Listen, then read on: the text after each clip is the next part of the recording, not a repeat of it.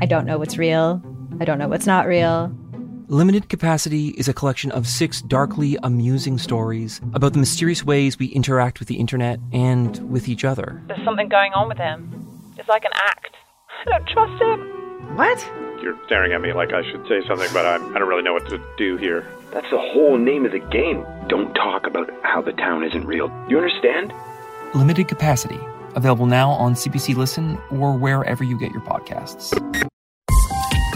This is a CBC podcast.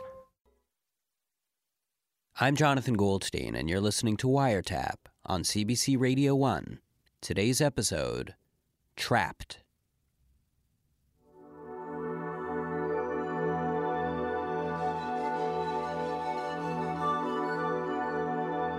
In the dream, I am a hippie.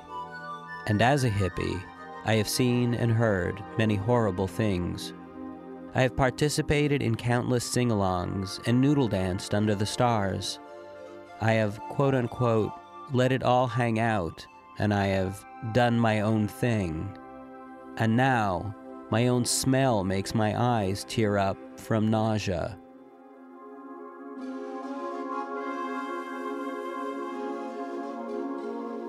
In this dream, I am desperate for a steak dinner, a clean bathroom, and a bath. My name is something with moon shadow, or moonshine. Or that might be my dog's name. He wears a paisley do-rag around his neck, which he seems to hate. I wonder if he hates being a hippie too. I wonder if all hippies hate being hippies. I wonder if everyone is terribly, terribly unhappy. In the dream, my best friend is always inviting me to another interminable, soul-wrenching sing-along. Even though he is my best friend, I hate him. I hate his honeycomb peace hat and his Guatemalan waist pack. I hate his Life Force bracelet, and I hate his breath, which, for some reason, always smells like hazelnut coffee. At these sing-alongs, we sway back and forth, arms over shoulders, armpits exposed, singing about love. Moist, sweaty, and malodorous love.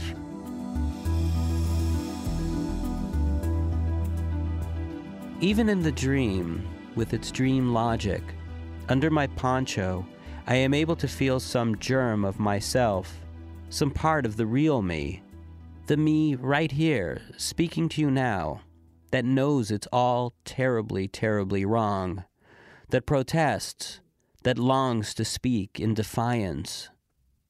But in the dream, such a feeling is more dream than real. In the dream, there is a hippie girl that I love. It's one of those dream things where you understand you've always loved her, and we live together on a commune, with filthy, naked children running this way and that, Donovan music, bongs, hammocks made of hemp, and sweet potato jam. My girlfriend calls herself Basil, or maybe Begonia, and everyone makes out with everyone, but the only one who will have me is someone's mother, whose name is Chakra. I spend most of my days trying to keep out of Chakra's way. And here I am, trapped, not sure of anything, even basic things like my name, my hippie girlfriend's name, and whether we have a baby. I do not even know a very basic thing like whether one of those filthy little barefoot miracles squatting in the mud and wearing face paint belongs to us. In the dream, I don't realize there's any other world but the one I'm in. There's no such thing as waking up. Maybe the hippies know about it, or think they do. They talk about, quote-unquote, waking up, or emerging from the dream. But if I ever heard them talk about it, it wouldn't mean a thing to me anyway. I'd just roll my eyes and call it a bunch of damn hippie talk. I'd think to myself, there's only this world, pal, so get used to it. There's only just these little feelings we get once in a while. A maybe there's another world feeling. Maybe I'm not really this thing I seem to be feeling, but it isn't real. It's just dumb feelings. All there is what there seems to be.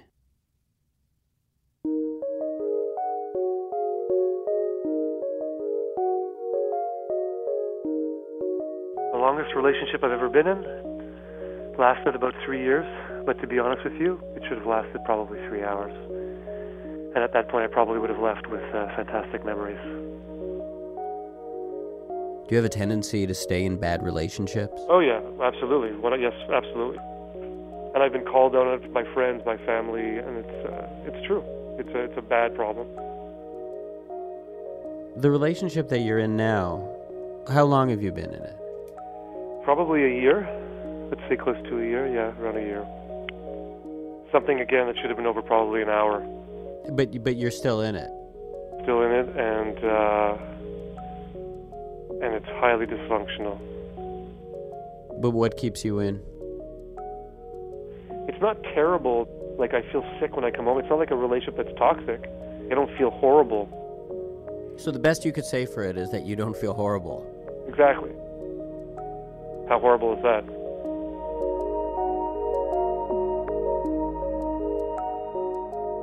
What's dysfunctional about this particular relationship? The entire relationship is dysfunctional. It's based on a lot of what I feel is me giving, specifically a lot of material items, gifts, finances, everything, John, every single thing. So, there's no effort being made on the part of this person to be reciprocal or even, self-supporting in any way. I mean, I'm not, not that it needs to be like the ultra-modern relationship where we both are going Dutch all the time, but I find that this person takes a lot. I'll give you a great anecdote of what I mean. So we're on our way to a movie, and we're running late, and it's winter. So I park in front of the cinema and ask her to just go get tickets. So I give her money for tickets, and so she makes her way into the cinema, and I take 5 minutes to find parking. I feel that I'm running late, so I rush in, and instead of finding her with the tickets, waiting with the usher to let us go in, she's standing at the ticket booth with the ticket counter person, looking perplexed. And I ask her, why are you waiting? Why did you buy the tickets? And she looks at me and says, because it's $3 short.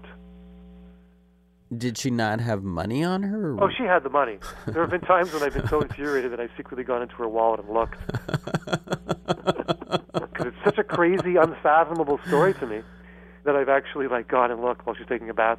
And I felt like a real scumbag, but not really, because it just doesn't make any sense to me. So you will go so far as to invade her property in order to get to the bottom of it, but as far as actually sitting her down and having an adult conversation as grown-ups do. I'm a total, utter, passive-aggressive moron. I don't even know why I can't call her out on it.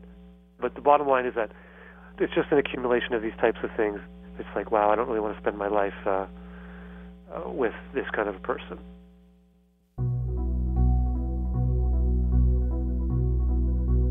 Have you tried to break up with her? Every time I've tried to break up, it hasn't. She doesn't want to. She was like, no, it's work. She didn't accept. And how many times did you try breaking up? 3. But the next time, it's going to stick. Well, why will the next time be different, do you think? Well, the galvanizing factor has been, my mother dying, my mother being really ill, and my mother dying has been a. Which was this month? Yeah, it was in the last 3 weeks exactly.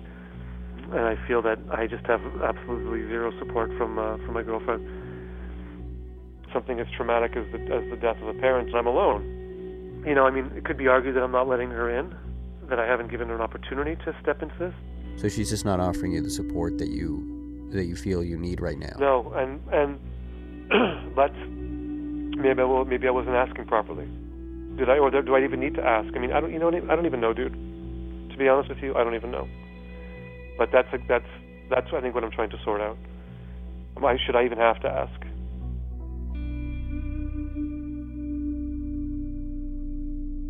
Why do you think it's hard for you to break up with people? I don't know. I can give you the stock answer, the kind of the canned answer, the standard answer, which is I don't want to hurt somebody's feelings. I don't want to want to hurt them. But that's BS, because it's not about them, it's about me. So if I were to look inwardly concerning it, it's probably because in some ways there's that fear of being alone.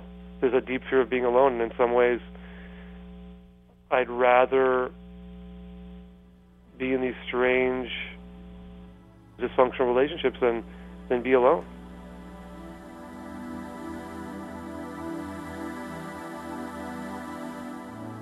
So what would it take for you to end this relationship that you're in, that you're not happy with? Well, obviously, I'm going to have to have more of a spine. I'm going to have to be more resolute. I'm going to have to be more more assertive, more clear. Be a man. I need to be a man about this. To be a human being about it. Have a backbone, a spine, and just do it. Can you set a date for when you will break up with her? Can you commit to that? No. You can't right now on the telephone with me commit to a time that you will... No. I just can't. After everything you've said? Yeah. So you're just going to stay together and live happily ever after? Does anybody live happily ever after? Together?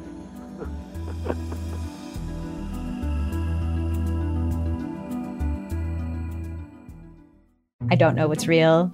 I don't know what's not real. Limited Capacity is a collection of 6 darkly amusing stories about the mysterious ways we interact with the internet and with each other. There's something going on with him. It's like an act. I don't trust him. What? You're staring at me like I should say something, but I don't really know what to do here. That's the whole name of the game. Don't talk about how the town isn't real. You understand? Limited Capacity, available now on CBC Listen or wherever you get your podcasts.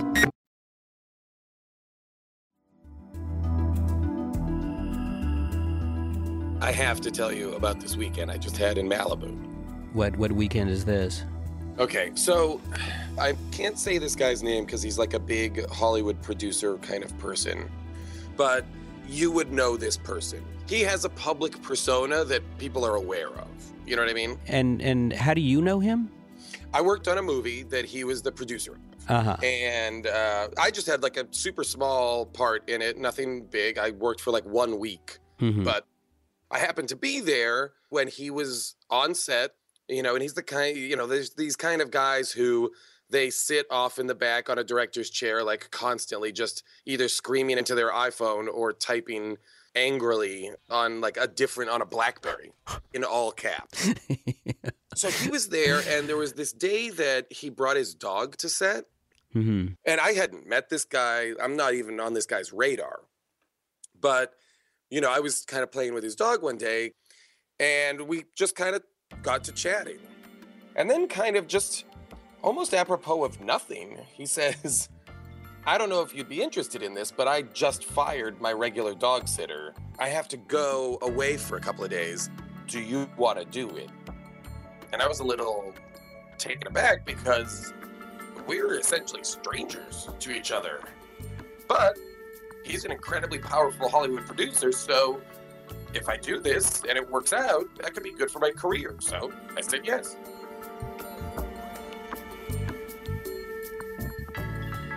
You tell me when, I can come, I'll get the dog, I'll bring the dog back to my house. And he kind of looked at me like, what are you, some kind of idiot? My dog doesn't go to other people's houses. Like, if you're going to do this, you're going to have to stay at my house for the weekend. Because he didn't want his dog having to slum it. No, yeah. I mean, it was almost like, how dare you? How dare you try and bring my dog to your gross living establishment? His dog, needs views of the ocean and an infinity pool. Both of which he has at this house. Jonathan, the house is mental. And it's just all glass, floor to ceiling windows that look out onto the ocean. But before you get to the ocean, it's like a jacuzzi. And there's outside on his deck, there's a pizza oven. Wow. Which he told me not to use. But still, I was like, that is super, I don't know. For whatever reason, pizza oven really got me. Uh-huh. Anyway, so I dog sat for him. It went great. And now I'm his kind of de facto dog sitter / house sitter, I guess. Uh-huh. When he goes away for a movie, I get a call, I go over, and I stay in the house. And it is awesome. Like, I really look forward to it because it's like the most amazing vacation I could never afford. And of course, I can't not kind of revel in it. And I'm like taking a million iPhone pictures of myself, you know, like around the house or in the pool or whatever. And I'm sending them to my friends, you know, with like, you know, hashtag jealous much. Everybody is like, give me that address, I'm coming over. And I don't know why, but it like that when that first started coming up, I just was like, no. As much as I love my friends, like I kind of wanted to have the place to myself. But this past weekend, I was there and the dog and I walk on the beach, we come back, we're hanging out, I make burgers. It's like, we're having a blast. We like, this dog and I are having like the most romantic weekend I've ever had. It's perfect. And then I go up to the kind of guest wing and I take a shower, I change, come back down, and I can't find the dog like at all. And so now I'm like wandering around, I'm calling her name, and then I hear like a very faint, weird bark. And I go around, there's this little hallway that goes around a turn, and then there's a staircase. And kind of under the staircase is a door. There's a little like door that's open. And I go in, I turn on the light, and there's the dog just sitting on the floor of this kind of sizable room, which is basically a panic room. Wow. There's like a desk and all these computer monitors that are showing like the security cameras all over the house. There's like a twin bed in there. There's like bookshelves full of supplies like food, you know, bottled water, like a straight up panic room. So it's in case of like a home invasion or something? It's completely in case of a home invasion, yeah. I think sometimes people who make movies about home invasions or about like extreme events like that then become convinced that that stuff is really happening. But look, also, this is not like Jodie Foster in Panic Room, tiny cramped Panic Room. This is like very nice and comfortable. There's like a wingback chair in there. The Panic Room has a turntable in it with tons of vinyl. Like it's like I don't even know at what point during some sort of either home invasion or post-apocalyptic catastrophic scenario are you going to be like, you know what I want to do right now? Like, I want to listen to Led Zeppelin 4 on vinyl. Because guess what? It's in there. So I find myself now, like, I want to listen to Led Zeppelin 4. So I shut the door. I make myself a drink. Me and the dog, we spend hours just listening to records in a panic room.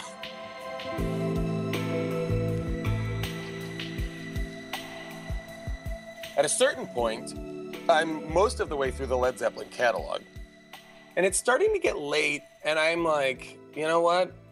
I'm going to come back and do this tomorrow. Let's go to bed. I get up, I go to leave, turn the knob, nothing. Which is when I realize when you shut the door to a panic room, it locks automatically.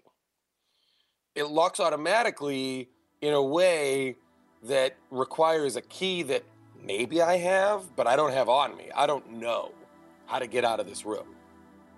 Which is when I have that very sinking feeling of, I'm not supposed to be in here. I'm not sure how I'm going to get out. I don't know what to do. And like slightly drunk panic starts to set in, which is perfect because I'm in a panic room. Did you consider calling him up on the phone? Was that an option? No. Why? Jonathan, this guy once fired an A-list star, like somebody you and I go to the movies to see a lot, just because he was eating too many sandwiches at craft service, okay? You do not cross this guy.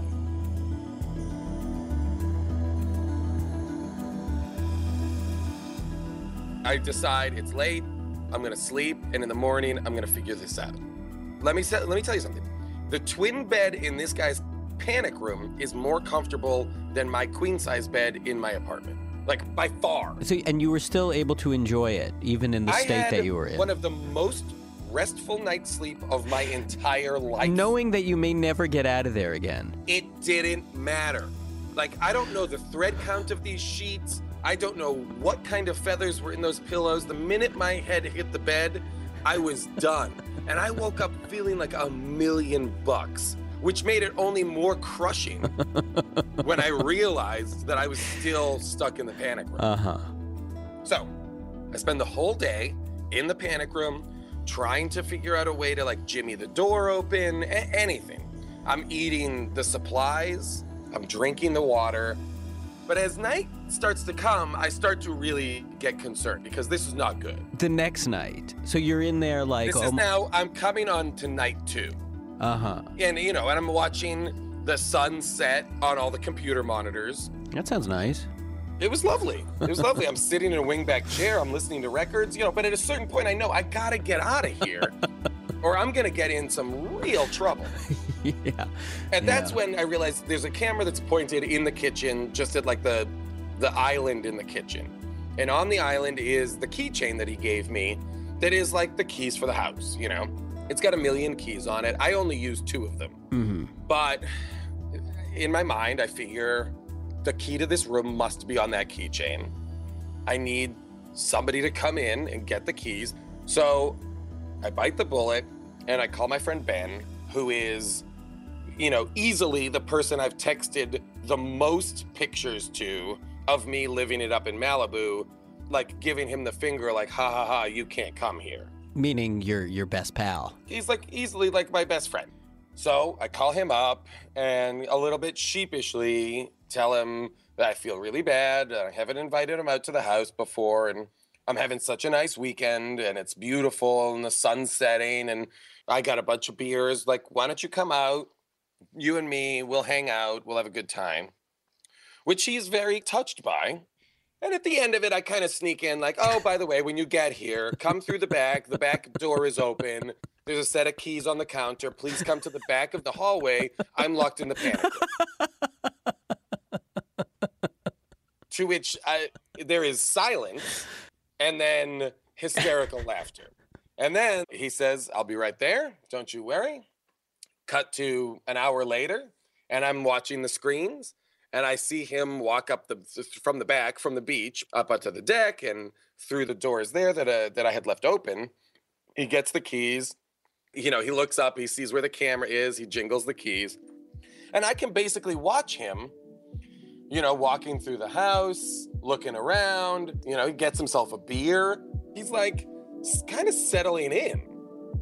And this is when I know that I'm completely screwed.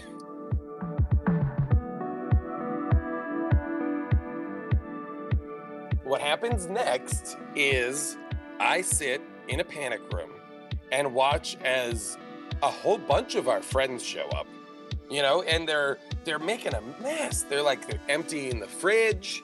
There are people who go down to the wine cellar, coming back up with bottles of, and this guy's crazy rich. They might have like $10,000 bottles of wine. I have no idea.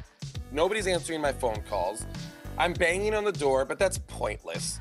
The longer it goes on, it's as if I'm watching what's shaping up to honestly be a pretty awesome party. I'm pretty sure people are making pizza in the pizza oven, but I'm now alone in this room watching a party that I would kill to be at. You know, you know when you feel like you're at home and you're worried that everybody's at a party you don't know about? Yeah.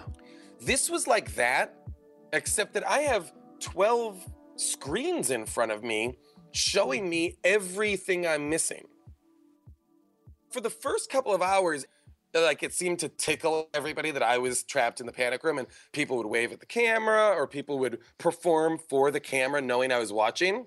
But then at a certain point, I think they all just forgot about me. Nobody cared that I was there. I got super bummed. And honestly, I put on a Joni Mitchell record and went to bed. Slept like an angel. I gotta find out who makes that bed that's in the panic room because it was amazing. So I wake up in the morning. The dog is licking my face. and I can hear the ocean. And I look up and the panic room door is wide open. I walk out the panic room door. The house is trashed. Nobody's there. The house is empty. I wander through the house, and that kind of emptiness and isolation that I coveted before now seems devastatingly sad. And I'm wandering through, and I realize this is how he lives. He lives alone in a house that's meant to house people. And that's kind of when I start to realize, like, in the panic room, like, there was one gas mask. There was one chair. Like, he's only prepared to survive alone. And that was, that really kind of freaked me out a little bit. It freaked me out because I hadn't really noticed it before. I'd in fact just thought it seemed comfy. And that alone freaked me out, that I would find so comfortable something that was so lonely in nature. And so I picked up the phone and I called my friend Ben and I told him he'd better get the down here and help me clean up this mess. But if he did, I would also make us brunch, which I did. And I was happy for the company.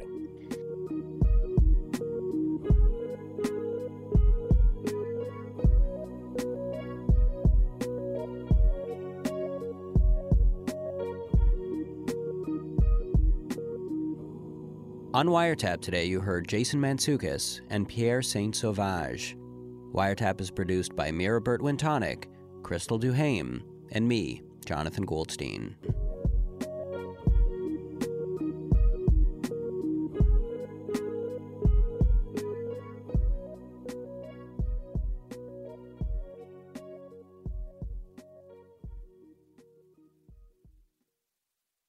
For more CBC podcasts, go to cbc.ca/podcasts.